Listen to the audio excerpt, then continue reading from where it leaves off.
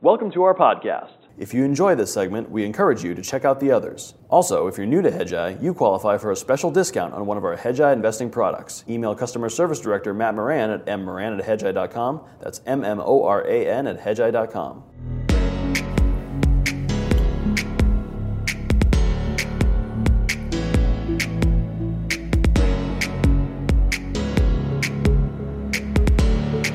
I'm Keith McCullough. Welcome back to the Investing Summit, where I'm going to have a great discussion, I think, with my friend Daniel Lacalle. He's also an author. He's written many books that I've cited, and is also the CIO of Tressis. So thank you for making some time here on this.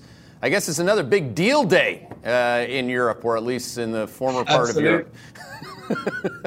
Thank you so much for having me. Always a pleasure to have a chat about the economy and the market. So yes, another big day of deals. Yeah. Apparent deals, huh? We never know. Yeah, and that's what I want to start with, Daniel. I mean, I was saying before we went live here, if we had this discussion live at this time on Friday, it was going to be a wonderfully huge deal, and it ends up being a hill of beans. And then today, equity markets apparently love the idea of a new Brexit deal being imminent. So can we do the second one first, and then come back to the trade deal or the lack thereof here in the U.S. would be my opinion of it. I certainly want to get your opinion on that. But on Brexit, why is everybody all of a sudden hopped up about this, and what is this going to look like in the best case, in your opinion? Well, I think that what people are getting excited about is the idea that there will be some form of agreement, not a no-deal Brexit. And it comes from the perception that the European Union could maybe give a little bit of slack to the agreement, be a little bit more flexible, and give some kind of leeway for the backstop in Northern Ireland to be included in the agreement. So basically, nothing very different to what we have heard numerous times, but this time, as we hear so many times in the markets recently, this time it seems to be different. I don't think it is. I think that it is likely that there will be some form of extension and some level of agreement, but the problem is that if the participants in the market believe that an agreement on Brexit is going to change the macroeconomic trend of the Eurozone, then they're up for a big negative surprise, because it has nothing to do with Brexit. It has everything to do with the decision of so many of the Eurozone countries to completely abandon structural reforms when monetary policy kicked in, and obviously the perpetuation of the imbalances that generated. Well, on that, I mean, it continues to amaze me that we, people continue to look for the easy, one line, one sentence, one tweet solution to what's been the causal factor all along, which is the global economic cycle itself. So if we take a step back, I think that you and I were one of the few, or at least on a very shorthand, of people that started to call for Europe slowing, and then China slowing in conjunction with that, emerging markets slowing, and then lo and behold, the U.S. started to slow in the fourth quarter of last year. So when we get to all these beautifully wonderful deals, whether they be U.S. deals or Brexit or the lack thereof, I mean, what would you do anyway? Like, when you get up tomorrow morning and you have the best deals in the history of deals. I still this morning saw the German sentiment numbers for October, by the way, were horrendous. Yeah. I mean, the numbers keep getting worse and worse and worse. Yeah, and this is critical, is that in the debate, in market debates, everything is driven by these sort of political catalysts. But it all comes down to what we discussed actually in this forum before, that we had this fallacy of the synchronized growth, and now we need to find excuses for the slowdown instead of understanding that the economic cycles are late cycle movements, and that investment is not going to kick in and hiring is not going to kick in simply because there's some form of agreement between the Eurozone, between the European Union and the UK. Because think about it from this perspective. all of the companies, all of the economic agents that actually feared no Brexit deal took the investment decisions earlier in order to prepare themselves for Brexit. So it is not that Brexit is going to drive those economic agents to take more investment, to put more money into the economy, is that has already happened. You have already seen it in inventories. You have already seen it in the increase of working capital, for example, at German companies. So instead of understanding that, as we saw, for example, also in the US, that there was a big economic driver up when ahead of tariffs, that the solution is not going to drive further investment, but actually probably just a moderation, simply pretty much what we are seeing.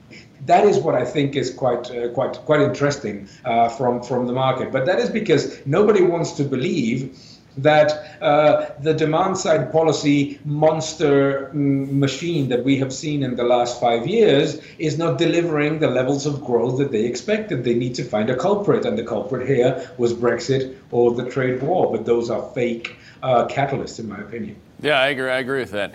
So how do you get a non-German recession, by the way? You know, if we look at anything that is manufacturing, industrial production, obviously the numbers are definitively recessionary. How does this not continue, and or do you think that people may not be bearish enough on what's happening in the German economy specifically right now? Mm-hmm. The reason why I think that people are not bearish enough on the German economy is because the average analyst does not believe that the German economy has taken a lot of risk into the cycle. There's actually this idea moving around in the market that Germany has been extremely prudent, that Germany has been extremely hawkish about its policy. That's absolutely incorrect.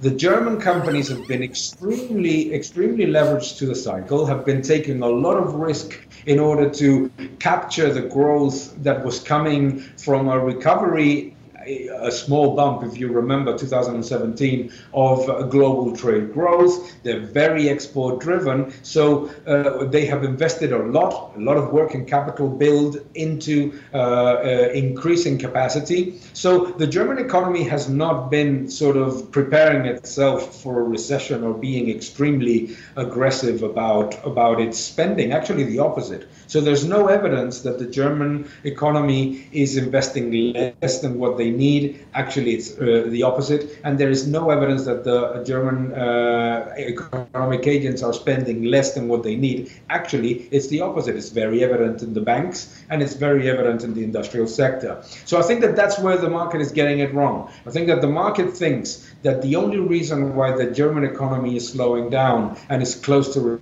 recession is because of the US-China trade war, and with an agreement, all those exports are going to come back.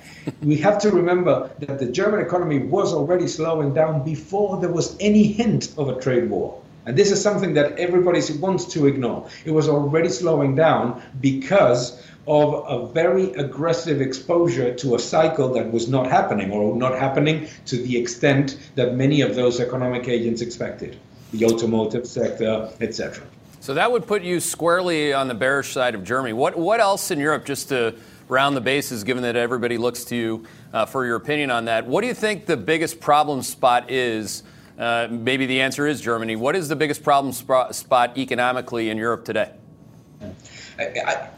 Coming to the Eurozone and Europe in general, Germany in itself is not a problem. It's just only a problem if you're expecting the Eurozone to grow at 2 or 2.5%, which is impossible and was impossible anyhow before. Germany is okay, has very low unemployment, can endure the slowdown, can endure a recession. Germany doesn't have that big, the level of debt to GDP is adequate. It's high, it's not small, but it is adequate.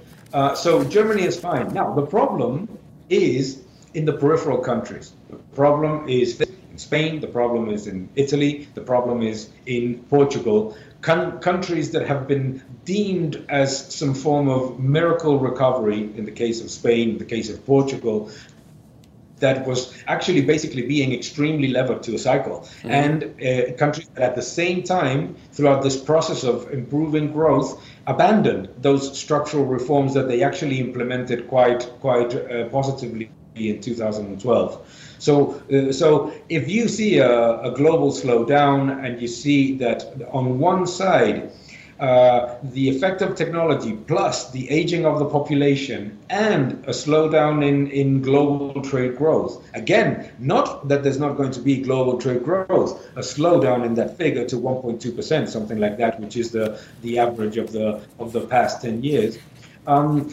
Then you have a big problem. Then you have a big problem because a lot of capacity has been built into the cycle while governments have not reduced spending, so deficits can balloon very quickly.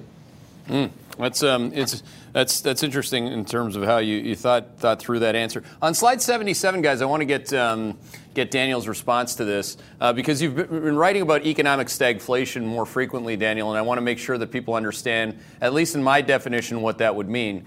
So on the chart that I'm showing Eurozone CPI within the next 2 quarters, basically getting a dead cat bounce. Part of that, obviously, is the base effects. In fact, the largest part of that is the base effects. But it's also a declining euro.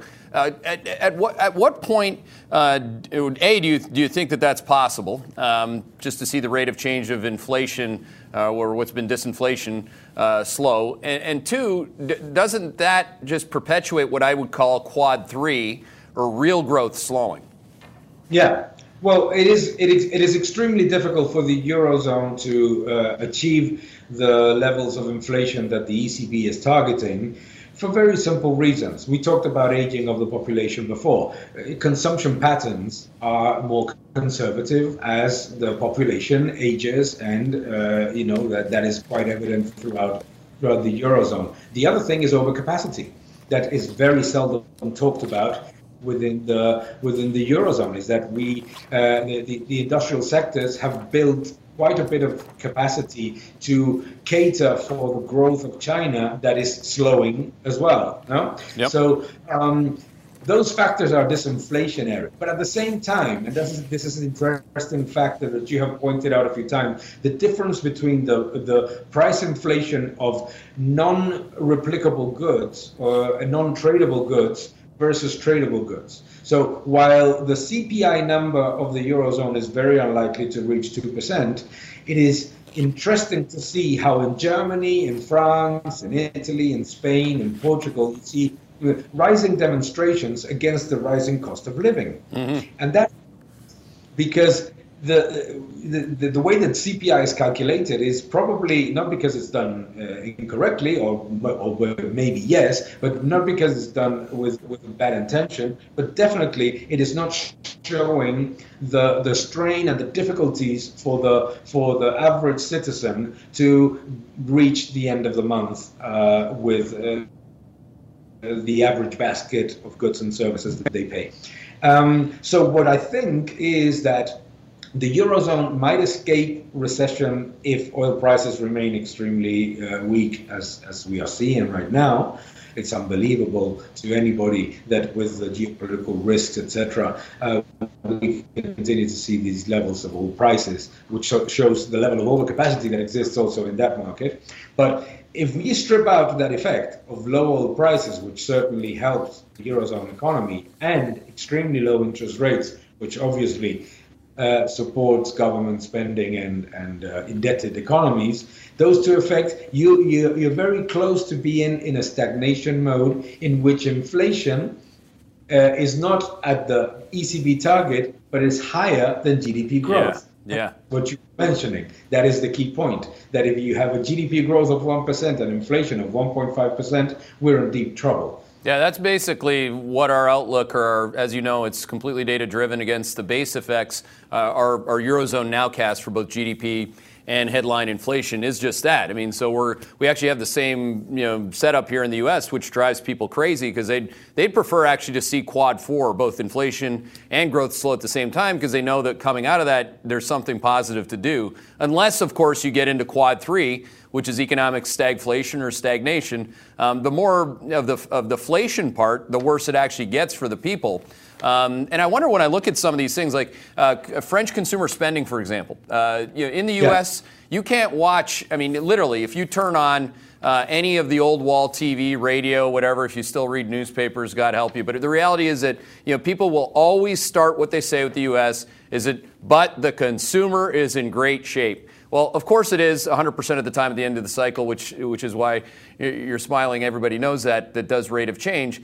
But in France, it is not in great shape. I mean, you have consumer spending levels that are bordering on going negative on a year-over-year basis. So what is it about the European consumer, particularly in some of the countries you mentioned away from Germany, why wouldn't they go into a consumption recession if you have stagflation or stagnation?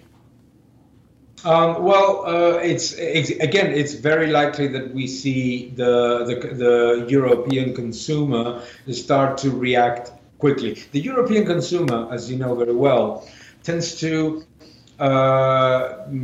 change the pattern of consumption very abruptly. And it's interesting when you go around Italy, you go to Portugal, you go to France itself, how you hear suddenly that a month ago level of expenditure in some businesses and level of sales were actually pretty robust, and in 1 month everything has deteriorated very rapidly. It's crazy. And it tends to happen that way fundamentally because the U.S. consumer is always watching TV and always probably watching messages about what is going on in the economy. But here, the economy, you don't talk about, we economists don't talk until there's a full-blown crisis going on. So that is likely to happen because we have already seen manufacturing indices go into contraction very quickly. And the message that you probably heard as well from brokers and from investment analysts was, yes, but the service side of the economy in Europe is going strong. That is still strong. Well, we have seen in the latest data how the service side of the economy is also being affected by the manufacturing slowdown, as it would have to happen, no? And so it is very difficult that we see a big trend change. And especially, and here's the key, when all of the outlets, every media, every newspaper is saying that all of the problems come from Brexit, and then there's a solution to Brexit, and things continue to go the same way, that is when people go crazy. Yeah. That is when people get, oh my God, there's something else really going on, because we all thought it was going to be, because of Brexit or because of no Brexit, but if there is a deal and then the things continue the same way as we expect, then you can have a much more negative reaction. Self-complacency. Yeah, it's amazing to watch. It's kind of sad, but at the same time, it's exciting. Guys, if you throw up slide 29, I think a lot of people, what I'm going to just show here, which is something that you'd have tattooed in your memory, obviously, Daniel, which is the Chinese stimulus, i.e. the biggest stimulus in the history of China. And on the back end of that, we had U.S. tax reform. So what you ended up with was this epically, globally synchronized recovery that it's been unlappable. So in other words, it actually is fake news that the Chinese are able to re-stimulate against these comparisons. To me, that's the thing. And I guess anytime when I think about something being the thing, I wonder if I have that thing indeed wrong. But why or where could I have that wrong? Do you see any probability or any green shoot or whatever in China that post whatever deal, just to use exactly what you just said about the Brexit deal, whatever this soybean deal is and whatever the next phase of the deal is going to be, do you see anything that is currently telling you that the Chinese demand curve is about to hook upwards? It is. I don't see anything. And the reason why I don't see anything is because the Chinese economy is being analyzed by most of the of global analysts and houses as an emerging economy, and it's not an emerging economy anymore. And no, it's not just not an emerging economy, but again, many people continue to underestimate the what overcapacity does to an economy. It makes it less dynamic, and it makes it much more weak relative to the cycle. There's also another thing is that in China to be a bull on China, you have to believe in two things. You have to believe that it is true that inflation is just 3%, headline CPI 1.5%, core inflation. Well, pork prices are up 69%. Food prices are up 12%. That is an important problem for the economy that very few people are paying attention to. The second is productivity growth, because China, in its official figures, overestimates GDP growth and underestimates inflation. Productivity growth appears monstrously higher than what it really is. Therefore, the economy is in a much weaker shape than what the official data, the official sort of GDP, basically, data will tell you. So what you would need for China, for a change in the trade deal between the US and China, for it to become bullish, would be the following. One, you would need to believe that China, in this period that we have so-called trade war, has been reducing overcapacity and importing less than what they needed. None of those two factors are evident in any figure. Two, you would need to believe that the companies and the economic agents in China have been deleveraging at the same time as increasing productivity. That is not evident either. As such, it is very, very difficult to believe that the trade deal between the US and China will be anything else but a zero-sum game, i.e. that if there's an agreement, maybe China imports a little bit more soya, a little bit more natural gas from the US, which means that they will import a little bit less soya from Argentina, a little bit less natural gas from Qatar or Nigeria or whatever. Doesn't mean that they're going to be pumping GDP with it. So they will continue to try to export their overcapacity to the rest of the world, and as such, do it via competitive devaluations. Competitive devaluations so far have made the economy weaker and less productive. And I find very few things that I would hang on to in order to see a big boost on GDP. There's a great trend in China, which is the new economy, which is artificial intelligence, technology, all of that is tremendous, but it does not offset in any shape or form the impact on the, let's say, old economy, if you want to call it. Yeah, and you do. I mean, for those of you that don't follow Daniel on Twitter, he's an absolute must. By the way, he's the only one who's awake when I'm awake, tweeting at 4:30 in the morning, and that's nice to have. It's nice to have a friend or somebody who has you believe that you're not completely crazy tweeting at that hour. But again, like you were tweeting about it this morning, I think the day before that, every day. As long as all you did was look at the time series on demand charts like iron ore, copper, the Singaporean stock market, the Hang Seng for that matter, you would never be sucked into any of these headlines that we have a pending trade deal that is going to be of consequence. So that to me, like, I have a simple question about that. Are you going crazy in the morning? Like, I feel like some days I'm going a little bananas. Like when I'm watching what's happening in terms of global macro markets and the U.S. equity market FOMO. Like that is making me a little crazy. I'm a little crazy to begin with, but that's making me a little bit, on rate of change terms, crazier. I wonder if you share that sentiment. A little bit, of course, because what we're seeing is this discrepancy, this disparity between earnings, macro, and equity markets, which is driven entirely by the massive bubble in the fixed income market and obviously the financial repression policies of central banks. But it angers sometimes that so many market, to me, what angers me is that so many market participants fall into the easy trap of using the subterfuges of catalysts, that are going to drive equity markets higher or lower. I think we should be a little bit more, let's say, sophisticated. Sophisticated. Well, I don't. Because fairly honest, it's think about this. The Chinese delegation, U.S. delegation, they sit down, phenomenal. Okay, what's the GDP of China? What's the GDP of the United States? How do you really believe that those two together are going to reach an agreement that is going to lift global GDP by 1%? 1%. That's what you need to get to the level at which the World Bank and the OECD and the IMF were 17 months ago. So there's no way that it's going to happen. No. So I think that we need to be sometimes, and that's why I showed this morning this chart that you were mentioning of iron ore, copper, and oil.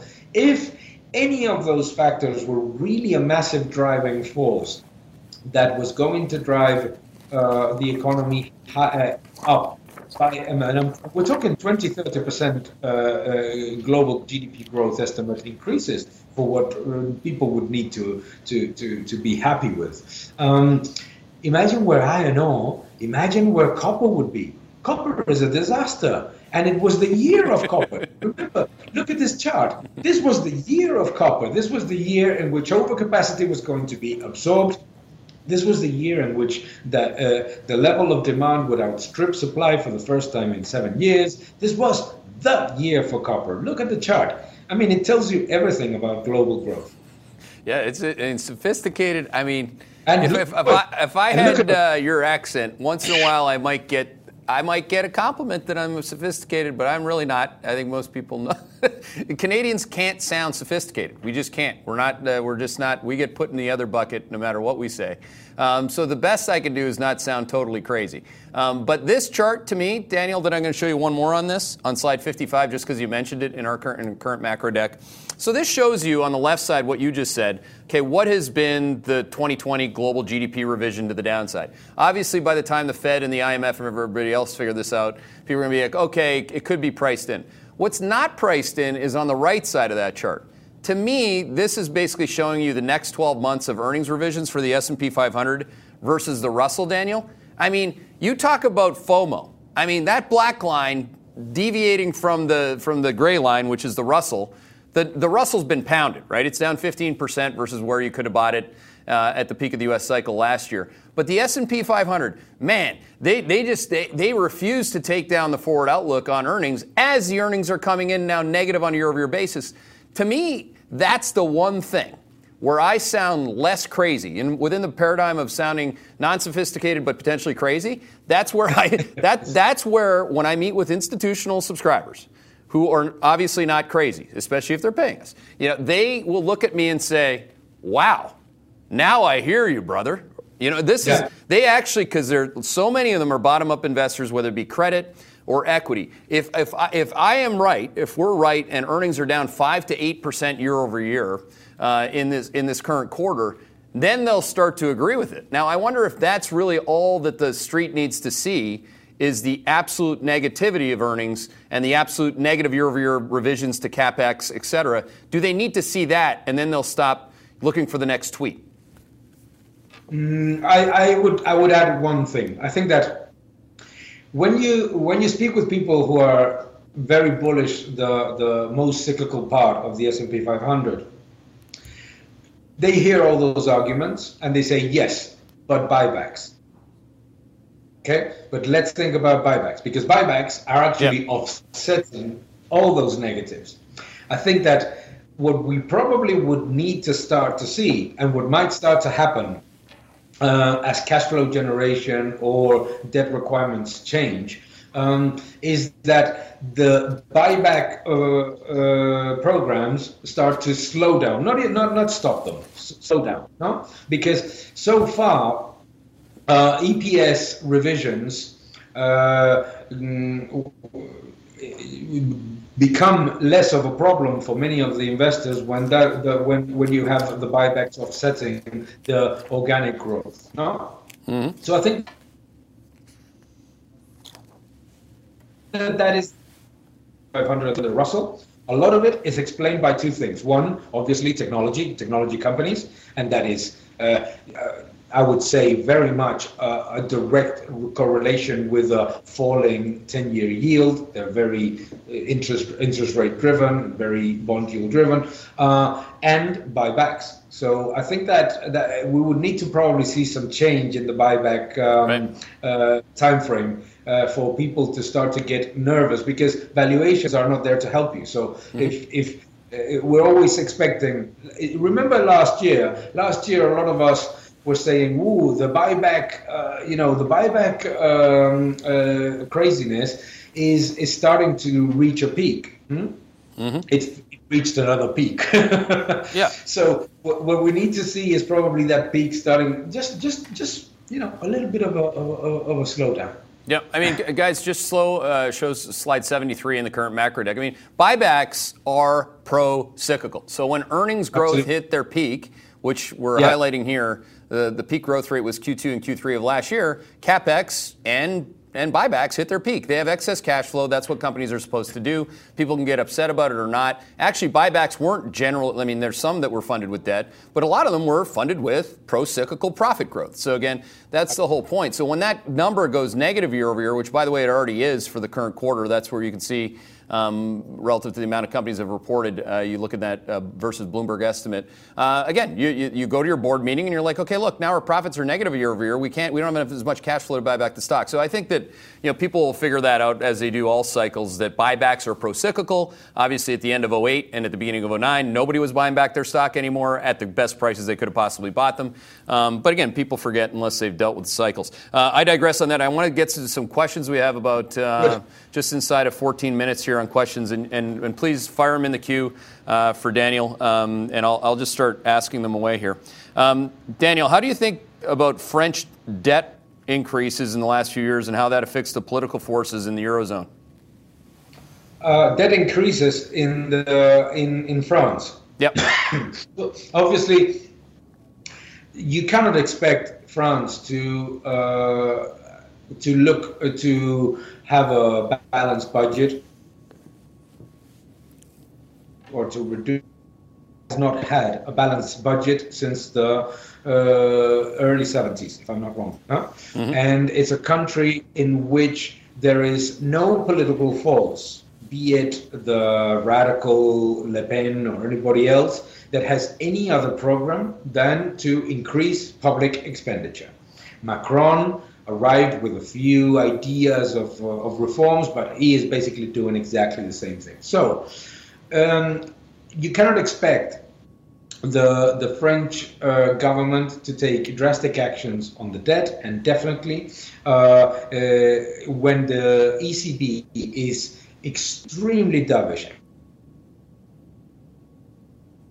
and is likely even more guard, it is very, very unlikely that they will do anything else but try to increase deficit spending in order to, quote unquote, achieve growth. Well, the French economy has been on deficit spending mode since the early 70s, 3 decades, and is already 3 decades in stagnation. No, so I would not expect a lot. Therefore, compared to other economies, it is very likely that the French sovereign bonds continue to perform better because, like the German bond, it is sort of safe in the context. You see what I mean? Yeah. Even though the fundamentals are not improving, the reality is that it is very, very likely to continue to be a bond that is a better collateral than ones. And obviously, considering the new program of the ECB, the new 20 billion a month repurchase program, plus the maturity repurchase, the other problem is that there is likely to be not enough supply of those bonds, even for collateral. That makes sense. All right, this one. So, and the question is just assuming that, God forbid, you and I are right. If a trade deal with China and the USA is not going to have a large impact, based on what you guys are saying, how can we how could we basically not avoid a global recession? Or are we headed into more of a stagnation, stagflation type of a setup anyway? Yeah, I personally believe we're close. We're more likely to move into a stagflation process than a recession in the way that we remember it, 2008 style, 2001 style. And the reason for it is that when every single government and every single central bank in the world has a joint objective, which is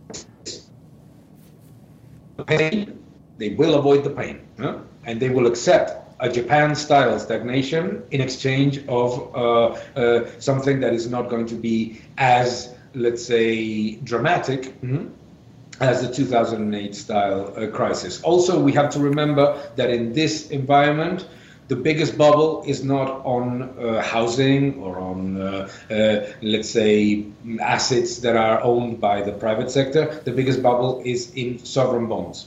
Yep. And when the bubble is in sovereign bonds, it doesn't explode the same way as in it is owned by the private sector.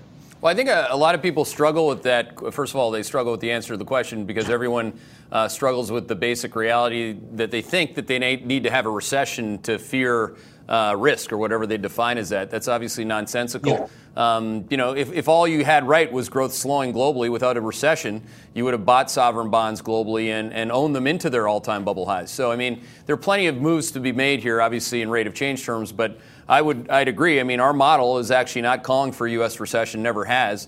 It's just called for rotations in your sector styles, your asset allocations, and that's really what you really need to get right here if you're an investor in the modern era that didn't just figure out that the internet came to be in the last 10 years. But anyway, the next question, this is a good question because this is it's actually quite simple. Even if all the tariffs were dropped, Daniel, and we reverted back to where we were before we even had this tariff war, what would your forecast for growth or GDP be? Would it make any difference? I have not heard one person quantify that, even with a greased pencil estimate.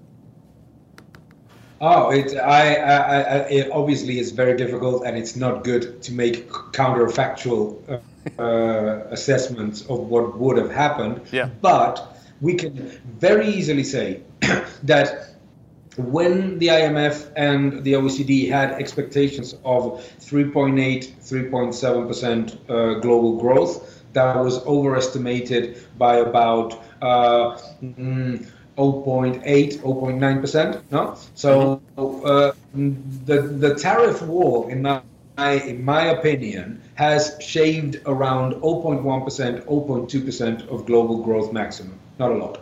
Mm-hmm. This question here, this actually might have to do with a tweet that you had this morning, or the varietal of tweets that I'll have on this topic. When they're talking about old wall financial media, report earnings, why don't they ever show you a comparison on a year-over-year basis? They just use whether they beat estimates or not, showing nominal earnings versus the estimate. Why do they do that, is the question. Why would you not do that? No, it's called the sell side. It isn't called the sell side for anything. You're selling, no?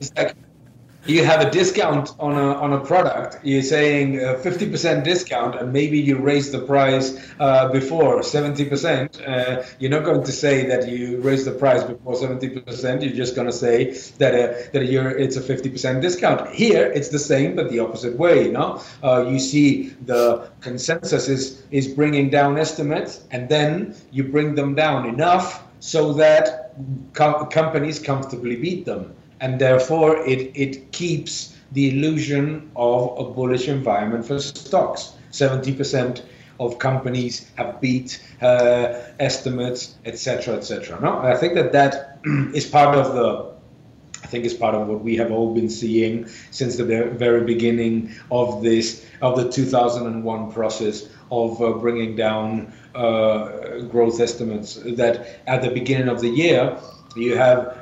Obviously, if you imagine you're a broker and you go and see your clients and they say, "Oh, we expect no earnings growth this year."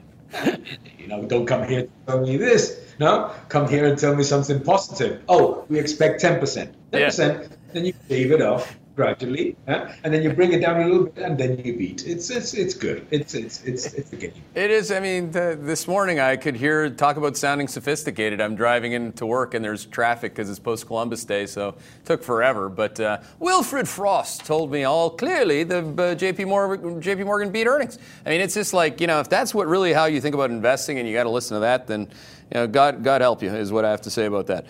Here's a question. This is one I just struggled with, actually. I messed this one up until yesterday. It has to do with how to risk manage this move in the pound. Is this very recent strength in the sterling therefore likely to return to secularly weak after we get through this so-called Brexit FOMO deal? In my opinion, the pound is right now discounting close to the worst Brexit scenario. No, so the pound is likely to move closer to the trend at which it has been since. It's been in a very tight trend, tight range since the referendum. I don't think it'll move a lot further from there for two reasons. One is the BOE, Bank of England monetary policy. I think that the Bank of England will continue to, let the pound do what it has to do. The second is that once, like it happened before, once the ECB policy is already in people's expectations, the euro stops weakening relative to the pound. See what I mean? Yep. So, in my opinion, I think that you would be today in a sort of relative basis. You would be better off taking a bet on the pound moving sideways rather than going down dramatically, because it's already reflected one too many times a very negative Brexit, in my opinion. Yeah, if you look at Josephine, I don't know if you have current CFTC futures and options net short positioning. That's, by the way, a big deal too. When hedge funds are tapped on the shoulder or forced to cover on a short-term event that they didn't foresee coming. So you can see under GBP there was a significant, one of the bigger net short positions out there in terms of consensus. So these things get unwound quickly, and then you have to go back to some kind of a rate of change, stabilization of whatever that original move was. So that's just something to think about. Here's another. This question says, what do you think if Powell doesn't cut in October because of these trade deals? I mean, wouldn't that be something, Daniel, that we get the two most wonderfully beautiful deals in the history of bean deals and Brexit, and then Powell turns around and says, "Oh, I don't have to cut interest rates in line with Fed Fund futures expectations." Yeah, I think it's going to be very unlikely. I think that why? Because the Fed has become preemptive. The Fed is not. I remember we had this discussion as well. I expected Powell to be a lot more data driven, and I expected Powell to be a lot more, to be a lot more, not hawkish, but a lot more prudent in terms of monetary policy. We have already seen with the repo disaster that the balance sheet of the Fed is going to increase anyhow. I think that. I would find it unlikely that he would not cut rates, considering that it is pretty evident from what the Fed looks at, that any type of deal that is reached will not change those fundamental trends. No.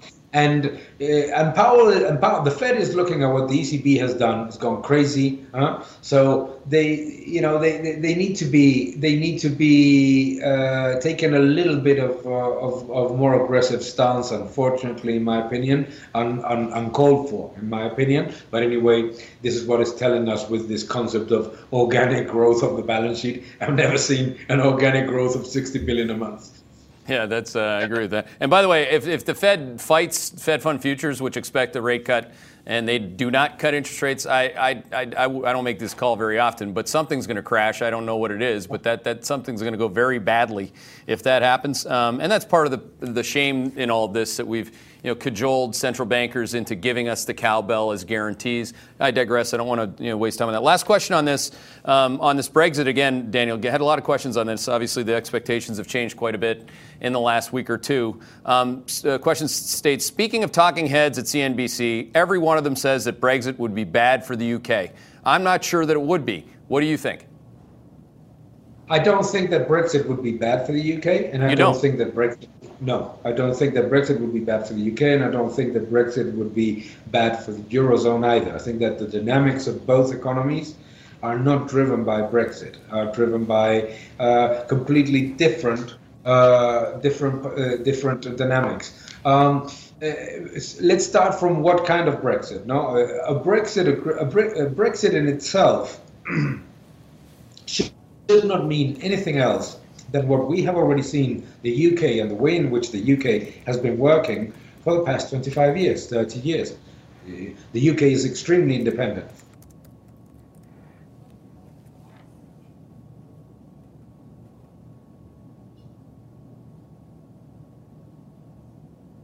From the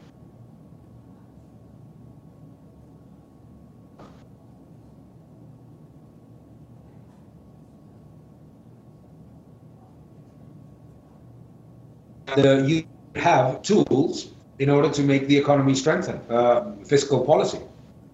It could also look towards the countries in the Commonwealth, Asia, the United States itself, in order to cement further growth. Doesn't need necessarily. So I don't think it's a negative, but I think that the problem of what Brexit has caused is that it is shaving off potential growth, because economic agents, both in the UK and in the Eurozone, are deciding to stop decisions of gross capital formation or hiring because of the uncertainty. But the process itself should not necessarily have to be a negative.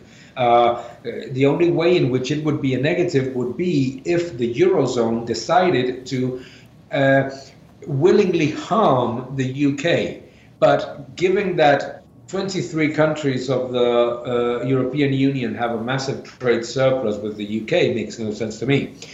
So I think that I'm constructive on the process. I would prefer the UK to remain in the European Union, don't get me wrong, because the UK was a driving force of freedom and economic freedom within the European Union. But I don't think that the process itself is a driving factor of improvement or worsening of either economies. Well, thanks for that. On the freedom part, and just to end on this, you have a book coming up that's called Freedom or Equality, if I remember correctly. I have had the sneak preview on that book. It's just like all your books. It's straight up the middle, and I think a lot of people are going to really. I don't know if this is like your last one or if it's your first of the next many, but it's going to be a great read. I think that's coming in the new year, is it not? It's coming. Yeah, it's coming pretty soon. Yeah, the book is already in editing process, and the publisher has everything. So it's. I hope that people like it. I think it's. The way that I look at it is, I've tried to make a book that could help the general reader. Anyway, it was a great discussion, and I'd like to thank you again, Daniel, for being part of the Hedgeye Investing Summit. You're always a beauty. Everybody loves to hear your perspective from Europe, and that's what I think about that. Thanks for listening to our podcast. As a reminder, new Hedgeye subscribers may qualify for a special discount on one of our Hedgeye investing products. Email Customer Service Director Matt Moran at mmoran@hedgeye.com. That's MMORAN@hedgeye.com. Hedgeye Risk Management is a registered investment advisor registered with the state of Connecticut. Hedgeye Risk Management is not a broker-dealer and does not provide investment advice for individuals. This research does not constitute an offer to sell or a solicitation of an offer to buy any security. This research is presented without regard to individual investment preferences or risk parameters. It is general information and does not constitute specific investment advice. Nothing presented herein should be construed as legal or tax advice. This presentation is based on information from sources believed to be reliable. Hedgeye Risk Management is not responsible for errors, inaccuracies, or omissions of information. The opinions and conclusions contained in this report are those of the individual speaking and not necessarily those of Hedgeye, and are intended solely for the use of Hedgeye Risk Management's clients and subscribers. In reaching these opinions and conclusions, the individuals expressing those opinions and conclusions and their employees have relied upon research which is based upon sources considered credible and reliable within the industry. Neither Hedgeye Risk Management nor any individual expressing those opinions and conclusions are responsible for the validity or authenticity of the information upon which it has relied.